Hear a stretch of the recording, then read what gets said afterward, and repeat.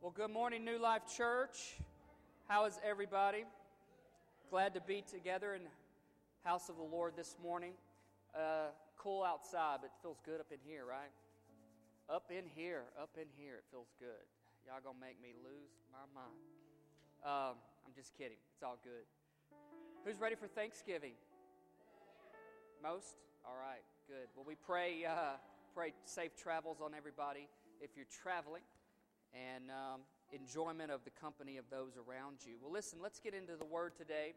Open up your Bibles with me to Nehemiah chapter 6. We're going to go back to this story, and the plan is to wrap that up today. And it's been a long time. I think I started this like at the beginning of October, and obviously not trying to hurry through it, but allow some time for each week to get into the Word and begin and understand a lot about what this is all about. Nehemiah chapter 6. Let's look at verse 15 and 16 this morning. It'll be on the screen as well.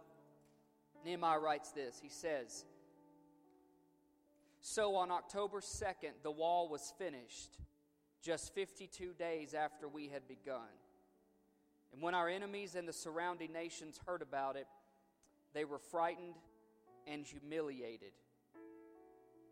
They realized this work had been done with the help of our God." There's three things that those two verses tell us. That when God is at work in our life, one, He finishes what He starts. God always finishes His work in our lives. Always. So when He starts something, He sees it through. Number two, it tells us that when God is at work in our lives, the enemy is terrified, but God is glorified. So if we want God to be glorified in our life and we want the enemy to be terrified, then we need to allow God to work in our life. And the third thing it says that shows us when God is at work in our life, you know it. And so do other people. It's evident. It's evident. I just returned from Phoenix. I was privileged to be able to be a part of a prophetic conference out at one of our outside elders church, Pastors Rick and Susan Bennett in Phoenix, for about 4 or 5 days. It was refreshing, but it was also exhausting because it was long days, a lot of ministry time, but at the same time very replenishing as well. And to be able to have my own heart and soul nourished and be around fellow leaders and pastors to just encourage each other, love on each other, and just to show support for one another. I had the opportunity to travel with my cousin Justin. Justin, if you don't mind, come here for a second, buddy. Justin traveled with me on this trip, and God used both of us. But just like Justin, to take a minute and just kind of give his synopsis of the week of being in that conference. Well, good morning. Well, like Jeremy said, it was a great time of refreshing and a time to spend with some good brothers in Christ. I'm trying to think of something particular that stood out in my mind. I got a 2.5 second notice about coming up here this morning, so bear with me. But I watched, one of the things I noticed that really struck out to me out there was the amount and the need for men in the body of Christ to stand up and take their role in leadership. And one of the themes that we kept talking about, one of the things we kept seeing was that overwhelmingly, I would say more than 80% of the people that were there participating were women from the Apache Indian Reservation, women from the Navajo Indian Reservation, and it just really grieved me and caused me to think about where I might be falling short, back home, in leadership roles, and where other men of God in the body of Christ aren't standing up and taking their place. But it was a great week. A lot of prophetic words went forth. I got to see a lot of people really touched by God, and saw a lot of young people, as young as 9 years old, that really had a heart for God, that walked in a maturity far beyond their years, that were open to ministering God's word and praying for people and giving a prophetic word to adults, and that just blew my mind. to see the hunger of these little children come up and be so open to God. It was really, really touching. It was something that I'll never forget. Yeah. Awesome. Well, I appreciate you traveling with me, Justin, and being a comrade and just opening up your life and heart to what God has. There's more to come. As you and I talk, there's more to come about what God wants to do with you. Let's thank God for Justin today. Thank you, my friend. A sign that God is at working in our hearts and our lives is, man, He will finish what He started. And a lot of you have some spoken promises and dreams and visions and thoughts that God has dropped inside of you that over the years, perhaps they've kind of gotten distant from your memory, distant from your heart, and wondering, can God use me? What about my past? What about all the mistakes I've made? What about the shortcomings that I've got going on? And friend, I want to let you know today that when God starts something, He will complete it. He will see it through.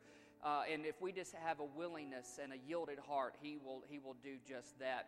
And He will cause the enemy in your life, the devil, to be terrified. He'll cause things like that to run from you when you stand up and take your place in the kingdom of God. And some of you might lack courage, might lack encouragement, might just lack an ability to clearly understand what is it that the Lord is wanting to do with my life. And God just says, if you'll just give me your heart, if you'll just make yourself available to me, I'll take care of the rest for you. I'll take care of the rest for you. And I'll be glorified in you. God is most glorified when we are most satisfied in Him. God is most glorified in our life when we are most satisfied in Him. And at this day and time in our life, when everything's a rat race and there's unsurety in our world, uncertainty even in our nation about a lot of things, God's looking to us to look to Him. Will we be satisfied in Him? Will we allow ourselves to truly be satisfied in Him? And when we do that, He gets glorified in our life, meaning He becomes big. He already is big, but when we put Him in that place, that means we make Him big in us, bigger than issues, bigger than problems, bigger than setbacks, bigger than whatever else you and I might face. And a surefire way of knowing God's working in our life is we know it. We know it, and people know it. People see it. People will see that God is working in you and me. And aren't you glad God's not finished with you yet? Aren't you glad there's still some daylight left? Though I know we don't know how much daylight left, but as long as there is breath in our lungs and we're alive on the earth, God is working. There's an opportunity for God to change your life, an opportunity for God to change your situation. And so that's exactly what Nehemiah was looking at. In 52 days, they finished the wall. They finished all the gates. Can you toss the picture of that up on the screen for us today? We started several weeks ago at the top right-hand corner at the sheep gate. All this whole thing is, this picture is a snapshot of God working in His people's life. Each gate has a meaning, has a purpose. We started with the sheep gate, seeing God working as Savior, seeing Him work as being salvation in our life. And you go on around, you see God working through the fish gate. All that means is God will use your life to tell His story so that He can bring glory through you and help reach other people. Your story is to be shared for God's glory, and God using your life through what's called the old gate. That's you staying true, staying committed to the old, tried and true ways of the kingdom of God.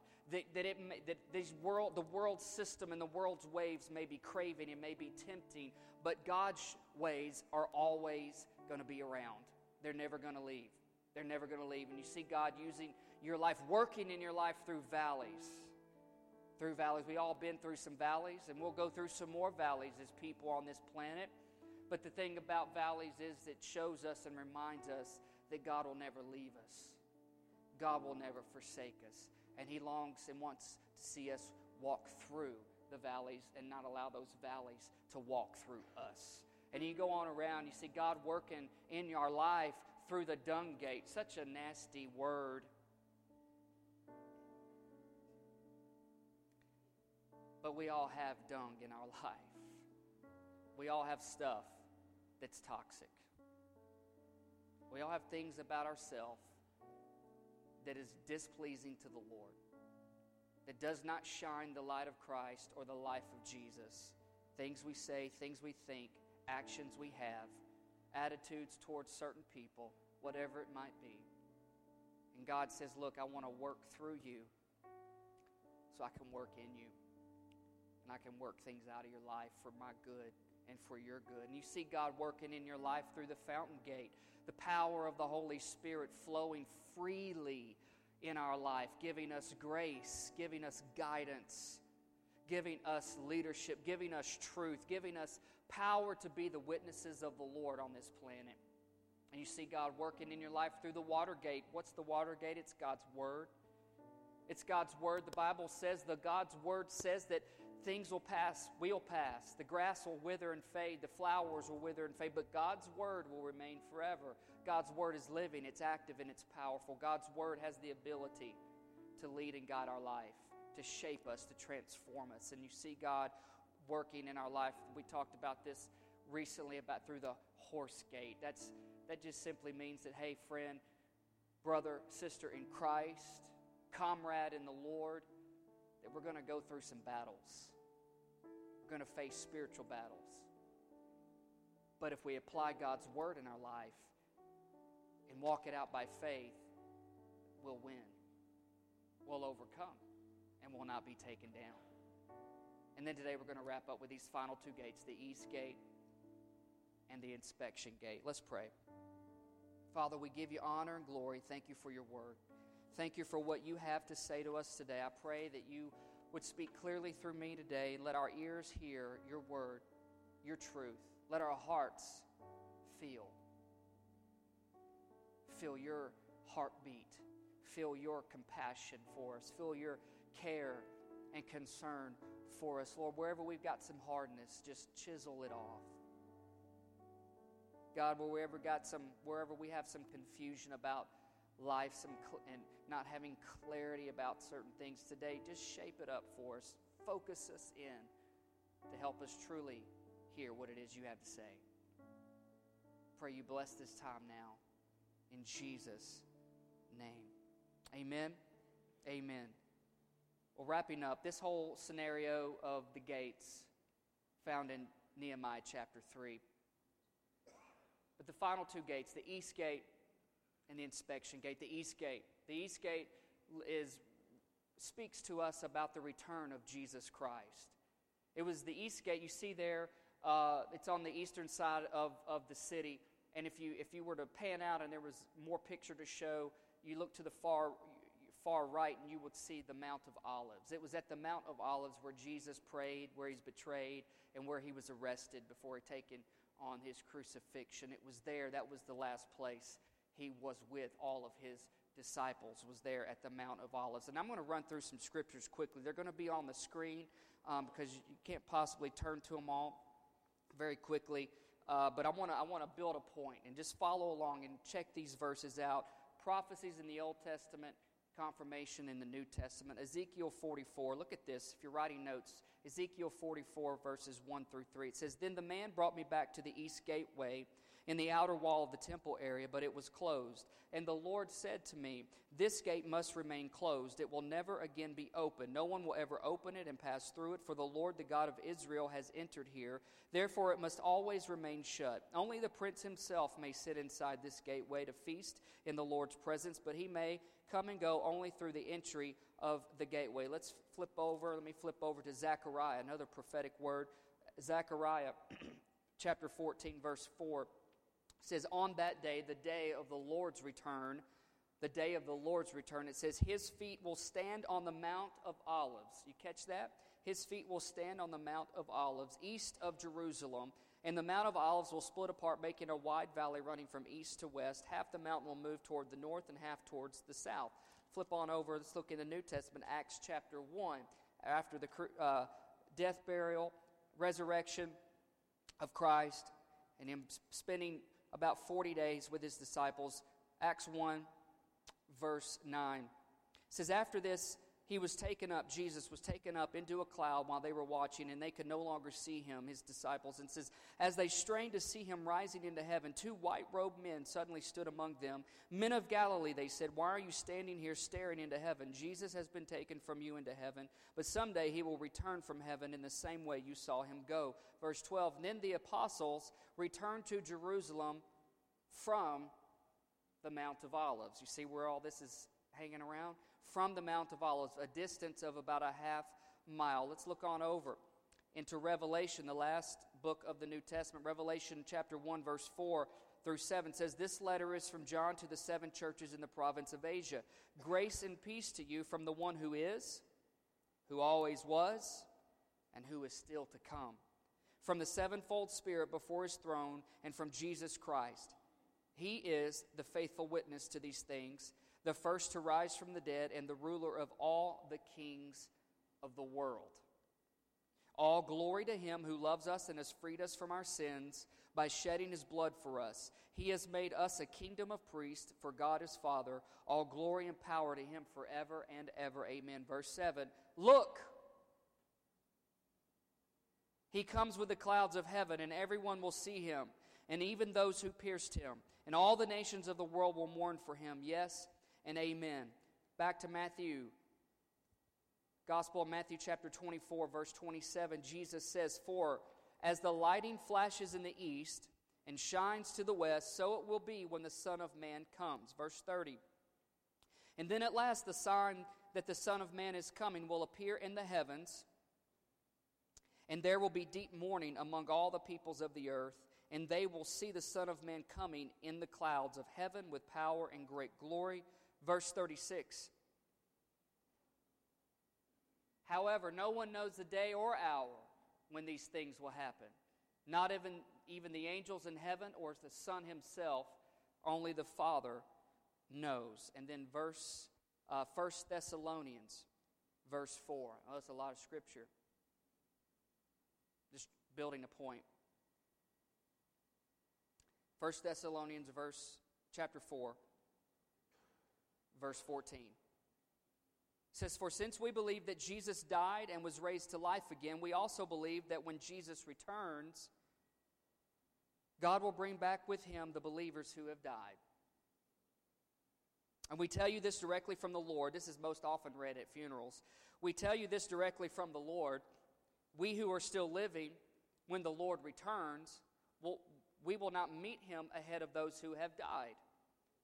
For the Lord himself will come down from heaven with a commanding shout, with the voice of the archangel and the trumpet call of God. First, the Christians who have died will rise from their graves." That'd be a sight to see. Well, you will see it. It'd be a cool movie to make. "Then, together with them who are still alive and remain on the earth, will be caught up in the clouds to meet the Lord in the air. Then we will be with the Lord forever." Oh, what a day of rejoicing that will be when we all, right, get to heaven. Verse 18, "So encourage each other with these words." What does all that tell us? Probably forgot half the stuff you saw up there on the screen. Now, I need to give you more credit than that. What does it tell us? It tells us this, that with 100% certainty, Jesus is coming back. It was spoken of in the foreshadow of the Old Testament scriptures and prophets. It was even spoken of by Jesus himself and testified to of the other apostles, that Jesus left. He died. He was buried. He was resurrected. Spent 40 days with his disciples. Ascended into heaven. But there is coming a day when Jesus Christ will return. No one knows the day. No one knows the hour. So if you read anything, see anything that somebody says, Jesus is here, or he's come back, or tomorrow's the day, next year's the time, nobody knows. They're just full of it, okay? A lot of people have a lot of inclination, a lot of thought towards it, but nobody really knows the day or the hour, because Scripture tells us only God the Father knows, okay? So that goes on to tell us, don't be deceived. Don't be deceived, because when Jesus comes back, Revelation tells us, John says, everybody's going to know it. Jesus testified to it in Matthew 24. When I come back, you'll see me coming in the clouds from the east. And I'll come and stand on the Mount of Olives, And so that east gate, that picture there, can you put the picture back up? That east gate, literally, that gate faces the Mount of Olives. It faces east. And so when Jesus comes back, trust me, if you're alive, you will know it. If you're dead and you're in Christ, you're going to know it because He's going to come back for you first. He's going to open your grave, and you're going to rise up and meet Him in the clouds. And those of us who remain, who are alive and in Christ, we're going to join the rest of them in the clouds. Now, I know that to our natural mind, that's wild, that's wacky, and that's crazy. But man, what a ride that will be. What a rush that will be when Jesus comes back. He will come back. All that tells us is this right here. Big time, big sign, 100% guarantee that Jesus will come back. What does that tell us?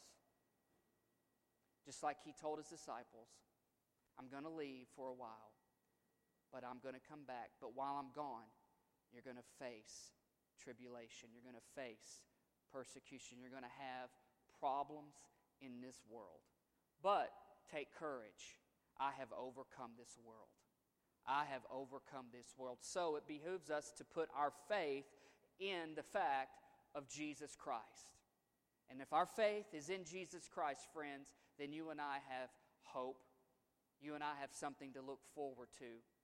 Just like all those who have already gone on ahead, they're already there, already shouting. They're part of the Hebrews chapter 12 crowd. We are surrounded by such a great cloud of witnesses who are cheering the rest of us on, who are still down here on earth, saying, you can do it, you can do it, you can do it, you can be faithful, which leads me to the point. How are we then to live our life? What are we supposed to do in the meantime? Just twiddle our thumbs?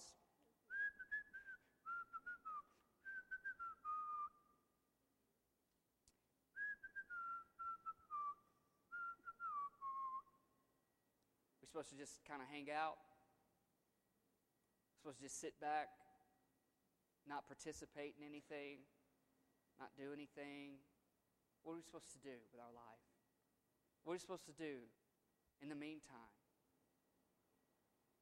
Continue to be overcome by travesty, continue to be overcome by grief, continue to be run in the ground by sin, continue to be overloaded with burdens and problems, continue to allow the cares of this world to suck the life out of us. What are we supposed to do with our life? Paul gives us the answer. 2 Timothy chapter 4, verse 6. He says, as for me, my life has already been poured out as an offering. The time of my death is near. He said, I have fought the good fight, I have finished the race, and I have remained faithful. And now, the prize awaits me, the crown of righteousness, which the Lord, the righteous judge, will give me on the day of His return. And the prize is not just for me, but for all who eagerly, what? Look forward to what? His appearing. So Paul tells us a few things. Basically, to sum it up, he says, live hopeful. Live ready. Live expectant. And what's the guarantee? If you fight the good fight, if you finish your race, and if you keep your faith, what's the prize? What's the big goal there? The crown of righteousness. One of many crowns. But what a crown to obtain. What a crown to get. And who gives it to you? Who puts it on you? Jesus. Can you picture yourself kneeling in front of Christ? And you know you gave all you had. You know you lived your days as best as you could, as fervent for the Lord as you could. You stood the test of time. You didn't give in. You didn't wane. You didn't weave. You didn't go back and forth. You stood the test. You've passed. You made it. You fought the good fight. You finished your race. You kept your faith. And there, the Lord Himself will crown you with a crown of righteousness. All the times you failed, all the times you fell down, but yet you didn't let that keep you. You didn't let that stop you. You didn't let that trap you. You didn't let that hold you. You kept before you the face of Christ. You kept before you the heavens. You kept before you the Lord Himself. And through it all, you came back. Through it all, you got up. Through it all, He dusted you off. Through it all, He forgave you. Through it all, He strengthened you. Through it all, His hand was extended to you. Through it all, you said, yes, Lord, one more time. Yes, Lord, one more time. Yes, Lord, one more time. When you fell to your knees and you felt like giving up and you felt like you screwed your life up and you felt like there's no way I can do it. There's no way I can make it. All this is too much for me and I keep giving in and I keep falling short. But you get back up one more time. The Word says, for though a righteous person falls 7 times, he shall rise again. What hope does that give you and I? It means this, that we get up more than we fall down. Friend, nobody's keeping track of how many times you fall down. But you do need to keep track of how many times you get back up. So long as you get back up. And the Lord Himself will place that crown on your head. And you won't be crying in the sense of shame or regret because you know you're standing before the righteous judge and you know all the mess you made. You won't be crying over that anymore, because if you make it, He crowns you. And He wants you to make it. He wants you to finish your race here on this planet. He wants you to keep your faith.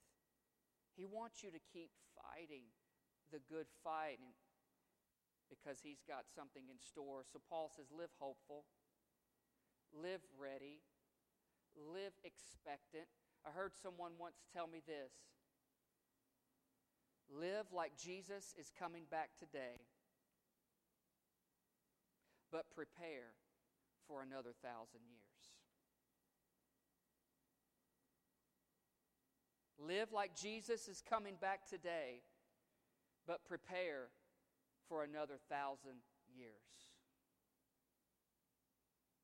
Think about that. If we could really all live, if all believers, all Christians could really live like that, think about how different life would be. We would argue less. We would forgive more. We would sin less.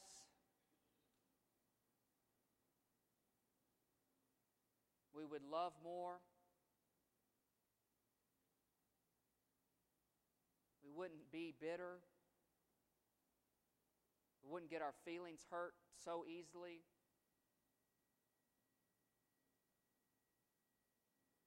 We wouldn't get uptight near as much. We wouldn't hold back from truly going after everything God has for us. We'd really live for Him. If we really lived like that, if we live like Jesus is coming back today. Just think about it. If we live like He's coming back today, He's not going to catch us napping. I mean, you might have your Sunday nap. That's a given. He knows that's just a given. You can't help but get tired on Sunday afternoons. It just happens. But you get what I'm saying. He won't catch us not living for Him if we live like He was coming back today. The inspection gate. The inspection gate is the last gate right before you turn the corner and come back around to the sheep gate. The inspection gate was known as traditional gate where kings would meet their troops and inspect them to make sure they were ready for battle. They were dressed, they were prepared. They would inspect their troops. And so this inspection gate then speaks to you and I today as the examination of our lives before the Lord. The examination of our lives before the Lord. And again, to just build a point here, these verses will be on screen. It won't be near as many as the first one. But it's 1 Corinthians 4, verse 3 through 5. Paul says, "As for me, it matters very little how I might be evaluated by you or by any human authority. I don't even trust my own judgment on this point." Dang, Paul, what? So I don't care what people think of me, but shoot, I also don't trust my own self. That's my version. It says, "My conscience is clear, but it sure doesn't prove that I'm right. It is the Lord Himself who will examine me and decide. So, don't make judgments about anyone ahead of time before the Lord returns. For He will bring our darkest secrets to light, and He will reveal our private motives." What? "Then God will give to each one whatever praise is due." Let's look at the next thing. It's 2 Corinthians 5, verse 10. Paul says, "For we must all, A-double-L, we must all stand before Christ to be given a lollipop, given a golden star, given a trophy. No, we will stand before Christ to be judged. For we will each receive whatever we deserve for the good or evil we have done in this earthly body." Matthew 25, verse 31 says, "But when the Son of Man comes, Jesus, in His glory, all the angels with Him," it says, "then He will sit upon His glorious throne, and all the nations will be gathered in His presence. He will separate the people as a shepherd separates the sheep from the goats. He will place the sheep at His right, goats at His left. And then the King will say to those on His right, 'Come, you who are blessed by my Father, inherit the kingdom prepared for you from the creation of the world.'" Verse 41, "And then the King will turn to those on the left and say, 'Away with you, you cursed ones, into the eternal fire prepared for the devil and his demons.'" Verse 46, "And they will go away into eternal punishment, but the righteous will go into eternal life." What does this tell us? Just like the first point told us this, that Jesus Christ will return again, and He will rule and reign on the earth. The second thing this tells us about the inspection gate is this, is that Jesus will judge all of us one day. We're all going to get judged, and it will be perfect. There will not be bias involved. There will not be any injustice involved.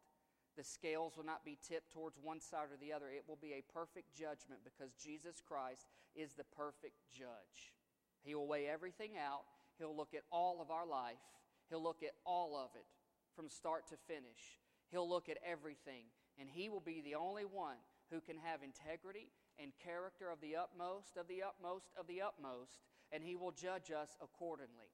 We are told not to. We are told He will. So what do we do with our life in between now and that time? That's a lot to live up to, right? Psalm 139, I think, paints a beautiful picture and gives a lot of good insight. This is King David. I chose the Message version for this last part. It's Psalm 139. Looking at verse 1 through 6, and then I think it's 23 and 24. David prays this prayer. He says, "God, investigate my life." First of all, that's kind of bold. One, we think we know, okay, God knows all things, right? He knows all that. But then to actually say it for your own self, "God, investigate my life." Get all the facts firsthand. He says, "I'm an open book to you, even from a distance. You know what I'm thinking. You know when I leave and when I get back. I'm never out of your sight. You know everything I'm going to say before I start the first sentence." Wow. "I look behind me, you're there. Up ahead, you're there too. Your reassuring presence coming and going. This is too much, too wonderful. I can't take it all in. Verse 23, investigate my life, O God. Find out everything about me. Cross-examine me and test me. Get a clear picture of what I'm about. See for yourself whether I've done anything wrong. And then guide me on the road to eternal life. Guide me on the road to eternal life. God obviously already knows everything about us, but when we pray a prayer like this, it opens us up to be self-aware of what is inside of us. The inspection gate, God working in our life, will mean that His people will live a self-inspected life. That we will pray prayers like this. And we won't be afraid to pray prayers like this. We won't be afraid of the chastisement or the correction or the discipline that comes from the Lord, because we know the Bible teaches us the Lord disciplines those whom He loves. But we pray those kind of prayers because we know one day we're going to face the judgment seat of Christ. And so while we still have breath and while we still have life, while we still have time, God, I'm an open book to you. Cross-examine me, read me from cover to cover, forwards and backwards. See those parts in there that we skim over at times. And God, know everything there is to know about me. And when you do, Lord, show me where I've fallen. Show me where I've made my mistakes. Show me where I've come up short. But God, don't leave me there. Lead me onward to the path into eternal life. To summarize David, I think he's telling us this: live humble. We got too many arrogant people in this world as it is, right? Pride comes before a fall. Live humble. Live humble. I know the world's adage is if you show real humility, you won't go high. You won't get far. People will walk all over you. But yet when you let God's principles and word work in your life, the opposite is true. Because sooner or later, oh, how the mighty have fallen. Live transparent. I know that's not a popular thing in today's world, but living transparent. Living transparent with ourselves before God. Living transparent with our spouses and our family. Living transparent, sisters to sisters and brothers to brothers. I love the transparency that I experienced this last week with fellow leaders. To just share their burdens and to share their weaknesses, to share their concerns, and to be open and to share that brought great security and strength, not only to me and others, but it brought support to that person and to those people. And I think David is also telling us this: live surrendered to Jesus Christ. Live humble, live transparent, and live surrendered. Quit wanting to have your way, David says. If we as Christians would just stop wanting to have our way, and we live surrendered, and we let God have His way in our life. That's a battle I think probably we face more than we care to admit, is just letting God have His way. I read a story about this man who planted a little young tree around AD 600 in a little English village of Selborne. I don't know where that is. I just read it. I didn't look it up. Normally I would. I just didn't care this time. In the English village of Selborne, a little tree planted around AD 600. Well, that tree grew and grew and grew and grew, and over time, that tree became a part of life. Kids would play under it. People would gather under it and picnic. Others would gather under it and chit-chat. Old men would sit there and solve the world's problems. Something I'll look forward to doing one of these days, Lord willing. But it became a part of life. Everybody was around it, knew it. And over time, it was huge. It was a massive tree, provided immense shade and support and fun and life to people. But on January 25th, 1990, a big storm hit and took the tree down. It's about 1,400 years. It's got a lot of life in that tree. 1,400 years, a tree. A tree that's around that long is big. January 25th, 1990, a storm came, took it down. The next day, people were walking around and going back to that spot, and they were just in disbelief, like, whoa, I cannot believe this tree is gone. My great-grandparents used to talk about this tree, and greater than that used to talk about this tree and how they would play under it and all this other stuff. Use it for their hide-and-seek counting spot, whatever it was. It's gone. I can't believe it's gone. It was there all this time, and now, in one moment, the tree, 1,400 years old, wiped out. It's gone. You know, life is like that. Here one day, gone the next. Dear brother in our church, young brother in our church, Adrian Davis. A lot of you know him. Some of you helped raise him. Used to keep him in nursery back in the day. His grandfather, who was 77, passed away a couple of weeks ago. He was a pastor of over 40 years at a church down in Savannah, Tennessee.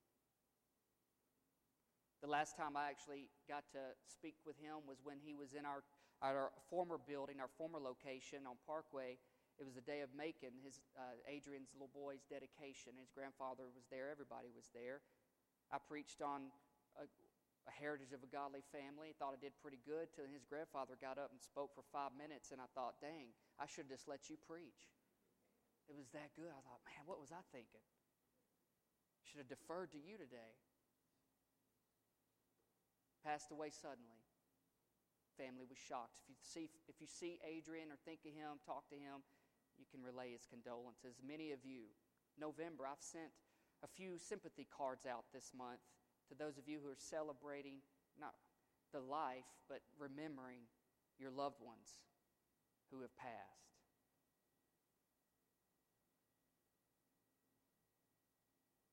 I was just told this morning of another death of a young person, only 54 years old. Not a part of our church, but someone in our church, a family member. Like that tree, 1,400 years around, people got used to it. Perhaps took it for granted. And then it was gone. Life is like that. It's here one moment, gone the next. We really don't know how many days you and I have. We like to hang on to the promises of 70, 80, 90 years old. Some even want to go up to 120 on some of it. Hey, have at it.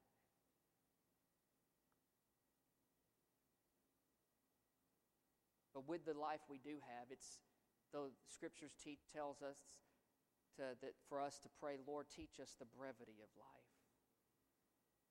It's not always guaranteed. I know at 14, 12, 19, 22, 30, we think, man, I'm going to live forever. And you feel like it. Just sit down next to someone who's gone through a few things. Who's gone through some moments of testing and living and bold enough and humble enough to pray prayers like David, Lord, search my heart. Show me where I've come up short. I like to believe the younger we come to the revelation of that kind of lifestyle, the better our life will be. The richer it will be, the fuller it will be, the greater it will be. The younger we can get to understand that life is short, that whatever it is that ails us, that whatever it is that gets the best of us, that keeps us distracted from our destiny, keeps us busy, gets us off focus, gets us to continue to come up short time and time again. Allow me to interject the truth that Jesus really is greater than anything you and I ever face. He really is. He really is greater. But we've got to come to a place in our life where we can live like this. I live hopeful. I live ready, Lord. And I live expectant that one day, maybe in my lifetime and maybe not, but I know you're still going to come. You're going to come back for your people. You haven't forgotten us. You're going to split the eastern sky. You're going to ride in, surf in on the clouds of glory, and the whole world will know when you come back. But may I be found faithful in you, whether I'm alive or whether I die, may I be found faithful in you. May it be said that I finished my race and that I kept my faith. And Lord, while I'm alive, search me. I don't want to be a mystery to you, to people, because I'm an earthen vessel who has treasure in it. If you're in Christ, you have treasure in you. So don't remain a mystery to people. Be open to people. Share with people. Love people. For goodness sakes, forgive people.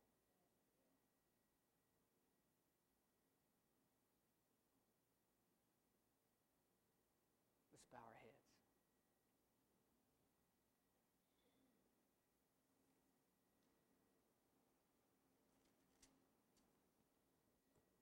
Father, we come before you now.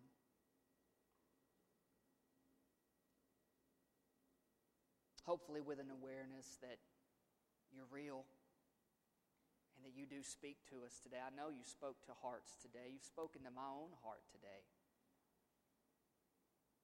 Even as I spoke, you were speaking to my own heart.